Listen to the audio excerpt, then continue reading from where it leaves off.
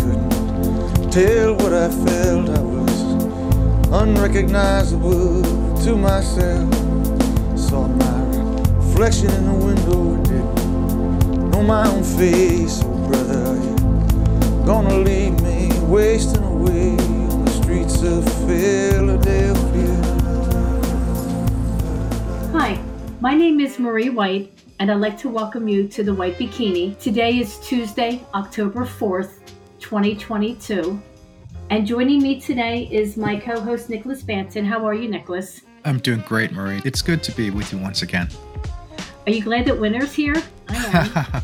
Yeah, it kind of barreled in on us. The remnants of Hurricane Ian definitely has made things a lot chillier in the Delaware Valley. I can't remember October ever being this cold. This should still be Indian summer. Agreed. Well, tomorrow is Wednesday, and from what I can see, tomorrow should be a little bit warmer, so hopefully it's part of a warming trend and better weather will be around the corner. Today, I would like to discuss the shooting crisis in Philadelphia. I've been aware of it, as I'm sure you have been, but I felt that the last week shooting at Roxborough High School really caught my attention.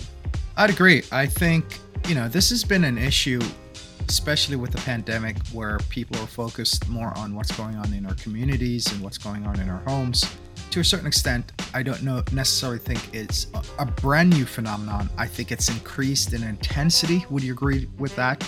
I think it increased with intensity, and the first 2 years of the pandemic, now that we're I'm jumping ahead a little, but going into the third, I think mostly everyone was kind of focused on not getting sick. Yes. And I think that was rightfully so. I mean, it's a matter of triaging the situation. You have a stabbing patient, a gunshot patient, and someone who, broke their ankle.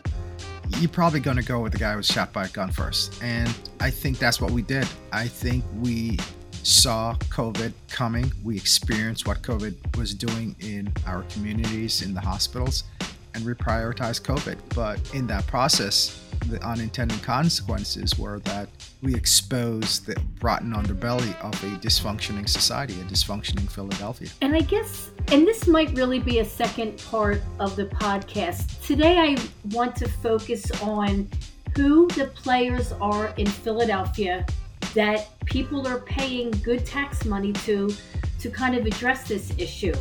And I don't know if this is a gun crisis, a mental health crisis, an economic crisis, or all of the above.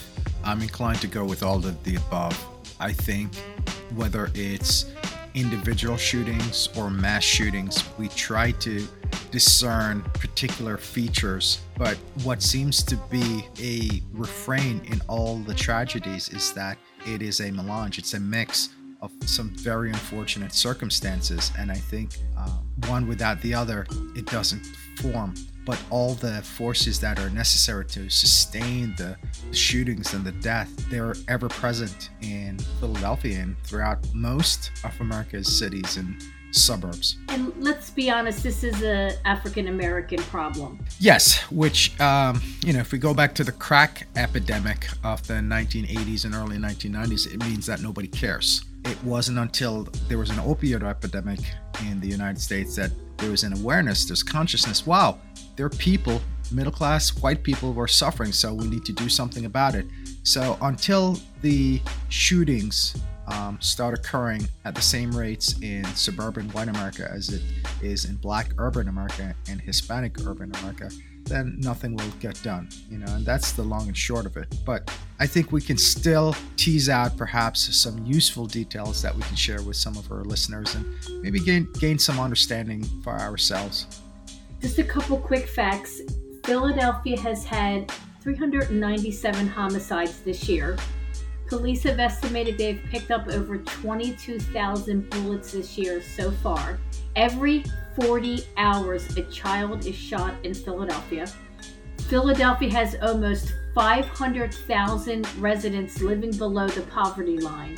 Philadelphia's poverty is at 23.1%, is double the United States average. What happened to the city of brotherly love? Neglect. That's the short answer. These things don't happen overnight. I think there is an erosion of the economic foundations that sustained the African American community that didn't have access to the best education, didn't have access to all the resources that white people, even wealthier African Americans could gain in more upscale parts of the city as well as in the suburbs. And so when you have the industrial base of a city, of a nation eroded, then you have this economic black hole that sucks in everyone. And I think that's part of our understanding. And that is my impression of how we got here. That is just one element of it, though.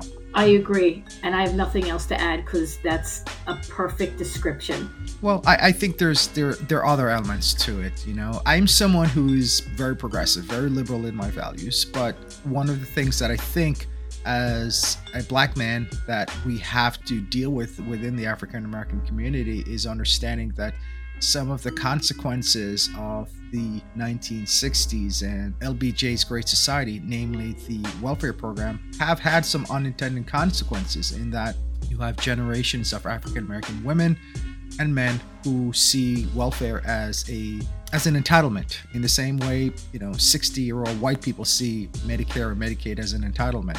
And part of the problem with that is that it sets up cycles of people just getting enough to live, and that's all they do. They get enough to live, they get enough to sustain themselves, but they never build up the kind of equity that we see in the suburbs and we see in white community.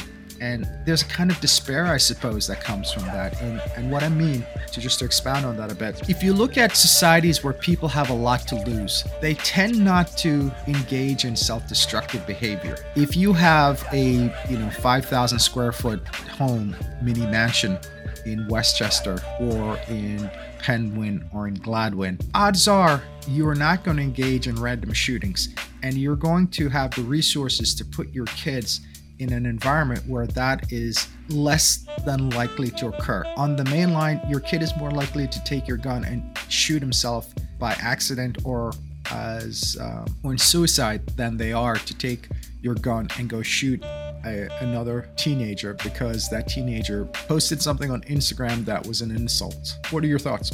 I guess what we call white people problems. Yes, and that problem is largely due to an economic reality that doesn't exist in Black America, in urban Black America, in poor urban Black America. I think what we hope to do with this podcast is tease out some of the factors that, to address the main thesis of what we're discussing, the rampant violence, especially among Black and brown kids in a city. But, you're talking about a disparity that has its roots in 400 years of history. So this is not something that's going to be solved quickly. I think with the pandemic, with the economic recession of, the 2010s, what was a 10-to-1 wealth gap between white and Black America is now a 20-to-1 wealth gap, or perhaps even greater, according to some of the latest statistics, where for every dollar that a white family has, the Black family owns the equivalent of a nickel. That's huge. And there are many consequences to having such limited economic resources. When the shooting in Roxborough High School happened, I've been watching the news. I do stay on top of the shootings, understanding how often they're happening. But it made me pause for a minute. And I think I'd like to start with what I consider the three key people in Philadelphia who have a hand in correcting, controlling, whatever word would be appropriate. And this probably will be a part two, because I wanted to understand who they are and what's happening. I have a couple questions for you. Can you name the mayor of Philadelphia? Mayor Kenney. Jim Kenney was born on August 7th, 1958 in the Whitman section of South Philadelphia. His father was a firefighter and his mother was a homemaker. He graduated from St. Joe's Prep in 1976 and in 1980 received a political science bachelor's degree from LaSalle University. He was the first person in his family to graduate from college, So the mayor of Philadelphia is what I'm going to call a typical baby boomer. He has not lived far from the area. All of his schooling was in the area.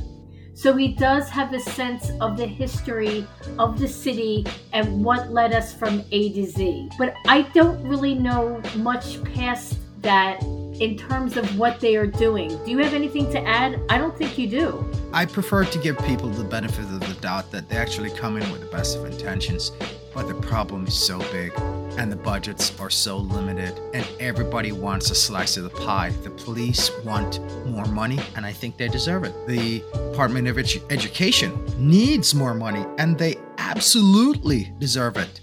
Social services needs more money, more resources, and they need it. In some regards, the problem is a money problem, but in other regards, it's basically a money pit. Some of these problems are essentially money pits, and they're no.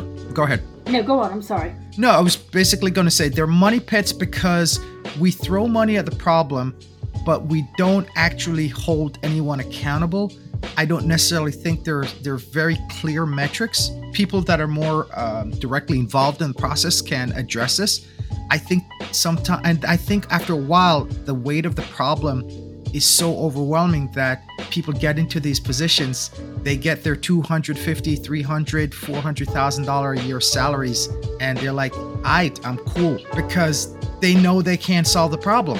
And so there is this lack of urgency. There is this sense of resignation that despite their best intentions, and even if they had all the money in the world, I don't think some of these problems can be solved in the term of one Philadelphia mayor, whomever that person is. So go ahead. No, go on. No, please. I've been speaking for a while. And also throw a pandemic on top of Yes. that, and it's a game changer. Absolutely.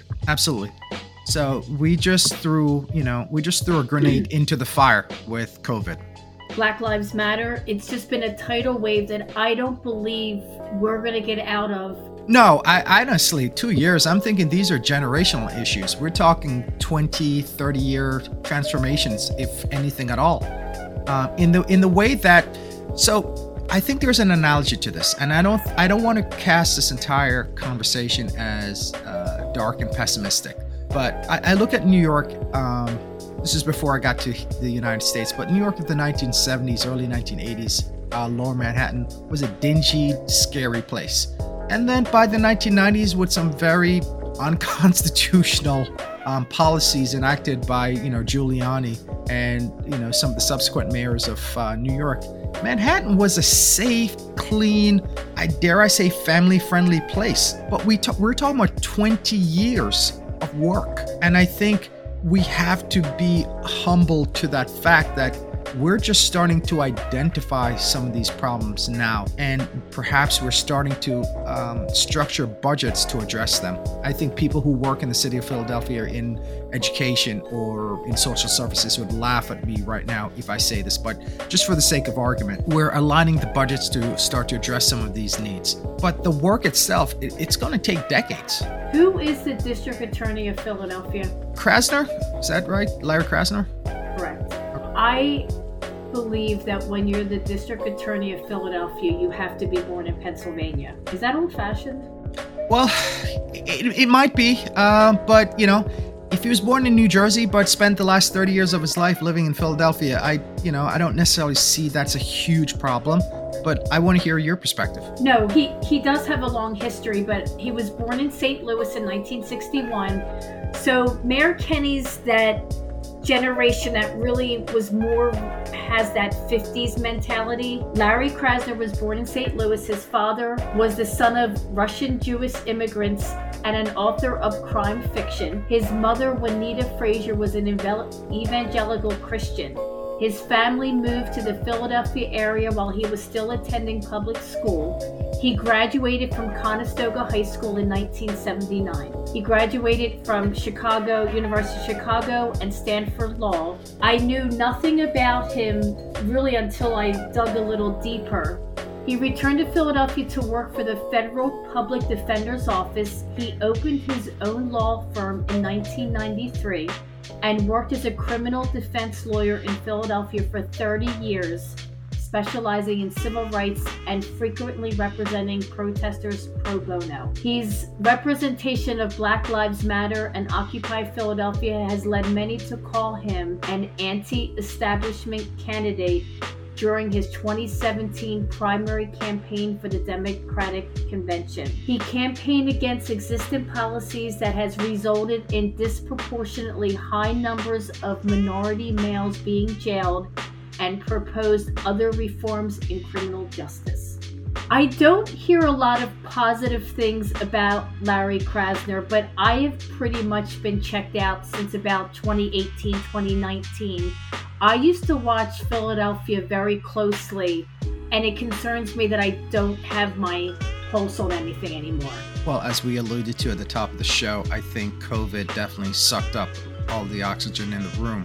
So the idea of what's the district attorney doing in the city seems insignificant when people have died from a communicable disease. And I think that's reasonable. I think it's reasonable to put your attention on the thing that's killing 1,000 people a day in your city. Last, who was the chief of police? Commissioner Outlaw, right? Do you know her first name? Danielle Outlaw. Correct. Danielle began her law enforcement career with the Oakland Police Department in California. She rose to the ranks to deputy chief, and during her time in Oakland, she thought that the police should change their communication styles, which I agree with. Agreed, 100%. I think a lot of the problems that, and I know you're perhaps have a different perspective, a lot of the problems that happens between the police and the community, especially with the Black community, is the way white police officers in particular speak to Black citizens in these neighborhoods. It's so disrespectful, it's so condescending,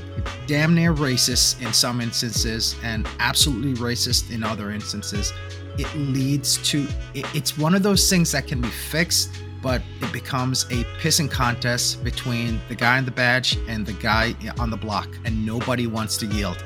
And at the end of the day, you know, the way the law and the system is structured, the guy with the badge almost always wins. And that is one of the reasons why there's so much tension between police and the community. And it has to do with what Commissioner Outlaw pointed. And I completely agree with that. And if police approach the citizens the way that they would expect to be approached, and listen, there are jerks out there. There are jerks in the city. There are people that are mentally ill, and I'm not speaking disparagingly of people who struggle with mental illness. I'm one of those. But I think when you put on the badge, there's an expectation that you're just gonna eat a little bit more dirt. It just comes with the territory. And I think what's happening in the city is that you have generations of older police officers, especially older white police officers, who have this culture of this like overseer relationship with the Black community, and they feel entitled to speak to Black residents, be they teenagers or be they senior citizens, as less than human. And that's a major problem. It's a huge reason why there's such a rift in the trust gap that exists between the block and the cop. Danielle Outlaw suggested that women's so-called soft skills could help in communicating with other communities and avoid potentially dangerous situations, which I think is true. And I think a lot of these men in the African American communities don't have good relationships with their father. I think men can trigger men easily. 100%. Everything is a pissing contest. When you have little going in your life. So this is a little bit of a meme that's on social media between what takes place in white community and what takes place in the Black community.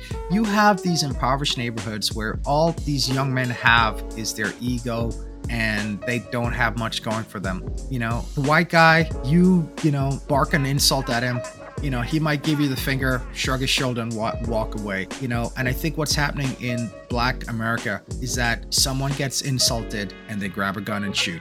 Because this is what this conversation is ultimately about, is to identify some of these problems. And I think in part it's based on economics.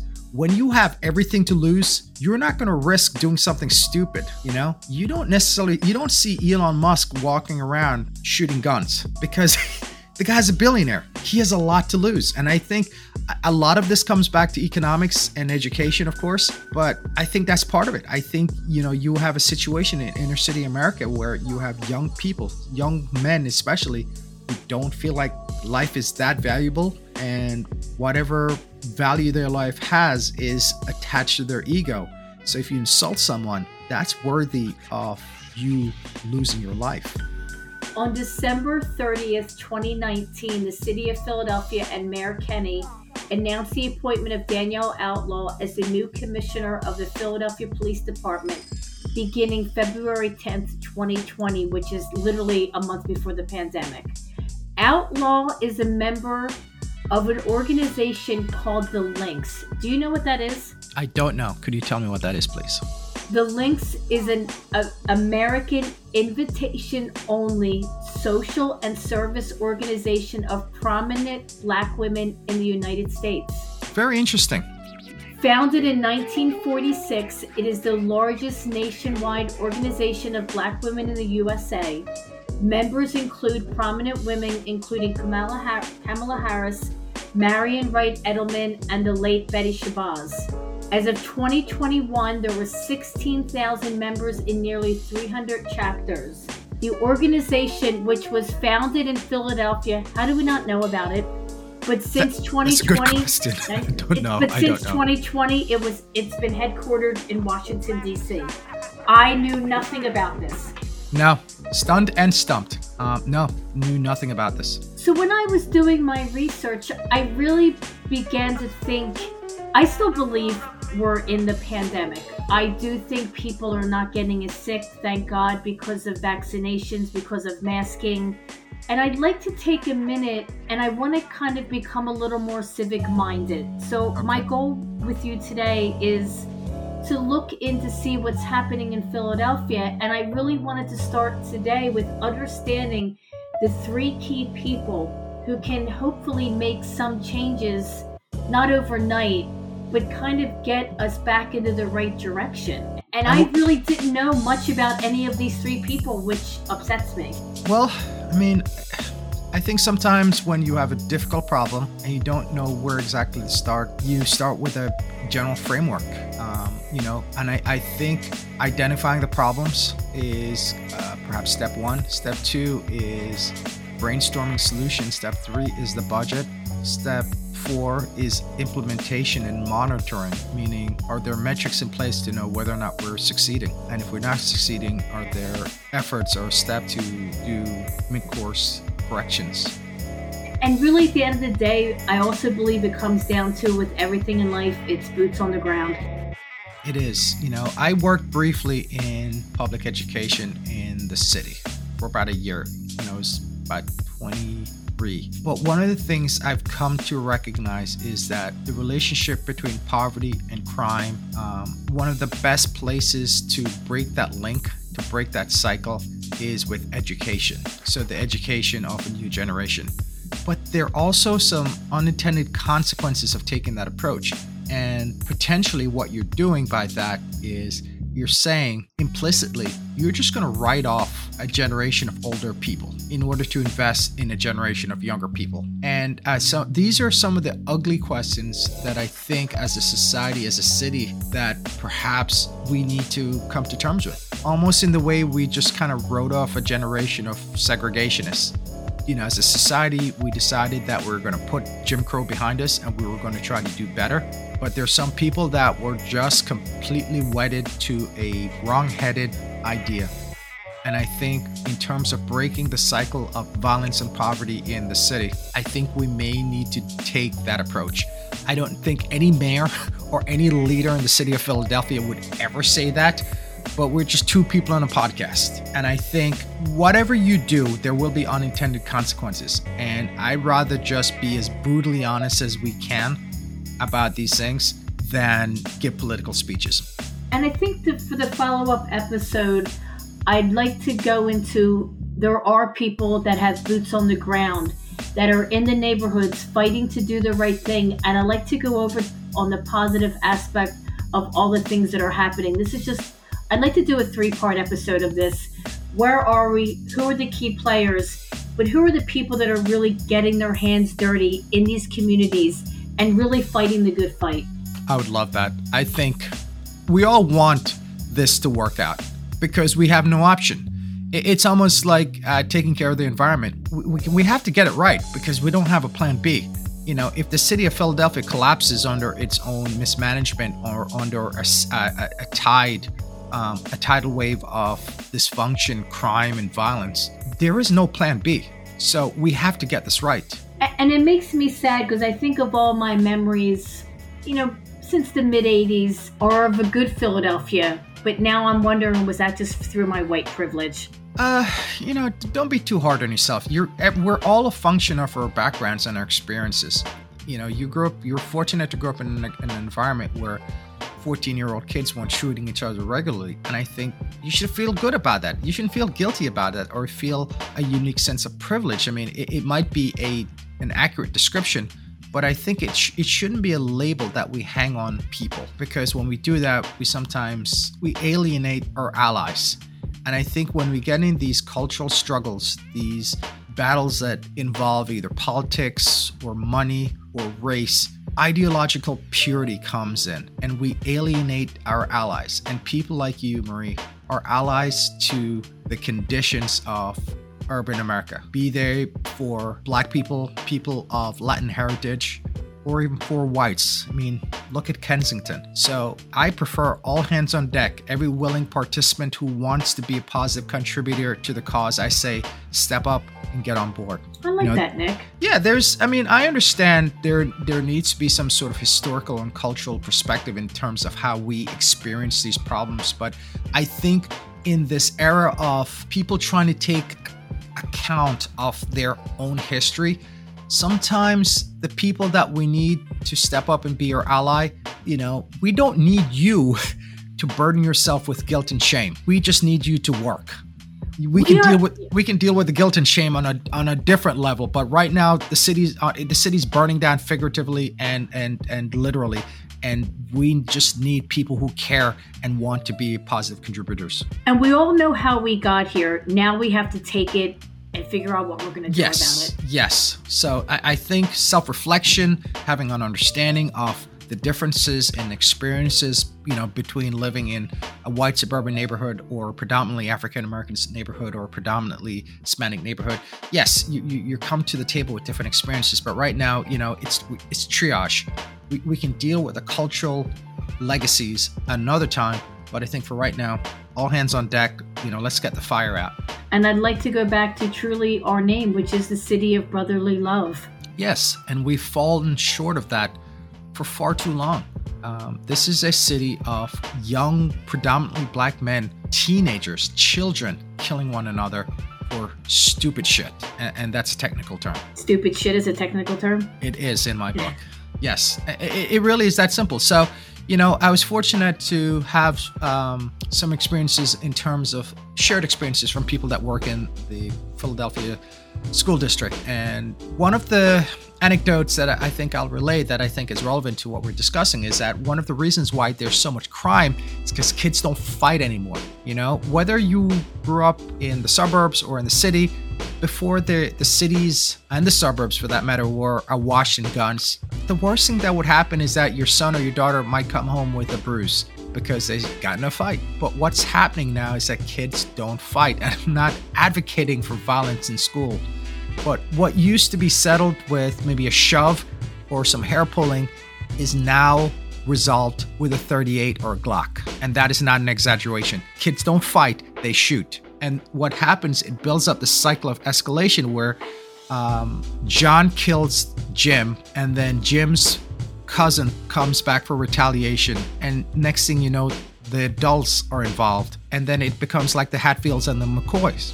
So for some of our listeners who are not familiar with the dynamic of what's happening in Philadelphia, that's just a simple insight into how this madness started. And what's perpetuating it is that you have young kids who insult one another. It can be something as ridiculous as posting an insult on Instagram. Monday morning comes, the poster gets shot, then there are a series of retaliations that goes back and forth between neighborhoods, and next thing you know, there's a drive-by in a neighborhood and some poor little girl gets shot in the head doing her homework because there is just this lack of regard for human life. And it's more than that, though. It's anger and sadness and frustration that someone you love was killed. And irrespective of the neighborhood you live in, people care about their children. I think perhaps the difference is that if you live in a more economically advantaged neighborhood, you go to court and you get the shooter arrested and put away for life. But in these neighborhoods, it's a different ethos. If someone shoots your kid, you go and shoot their kid. It's generational trauma. Yes, that's a very, very good way of putting it. Thank you for joining us today on The White Bikini. Please remember to subscribe to The White Bikini on Apple and Spotify. And please follow us on Instagram at The White Bikini. Thank you for joining us today. Before we go, do we have a sponsor this week? I hate you. I know you do, but who's your sponsor? Have you gotten your haircut since you came back from your European excursion? Don't tell everybody my business. Have you? No. You need to make sure that you make an appointment at the Shops on Market Street. It is Westchester's premier barbershop, providing the freshest cuts and the biggest smiles. Girl barbers rule. Don't forget that, Nick. Girl barbers absolutely rule. 134 East Market Street, Westchester, PA. The website is www.theshopwc.com, or their Instagram page, please follow them, is The Shop on Market Street. Thank you for joining us today. Thank you. Those ladies are easy on your wallet and easy on your eyes. Sigh. Let's go. Bye.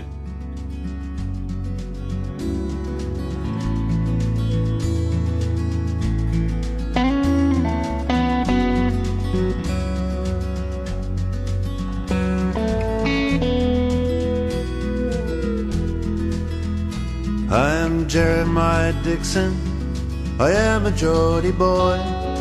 Glass of wine with you, sir, and the ladies I'll enjoy. Old Durham and Northumberland is measured up by my own hand. It was my fate from birth to make my mark upon the earth. He calls me Charlie Mason, stargazer am I. It seems that I was born to chart the evening sky. They'd cut me out for baking bread, but I had other dreams instead. This baker's boy from the West Country would join the Royal Society. We are sailing to Philadelphia, a world away from the coldy tide. Sailing to Philadelphia to draw the line, the Mason-Dixon line.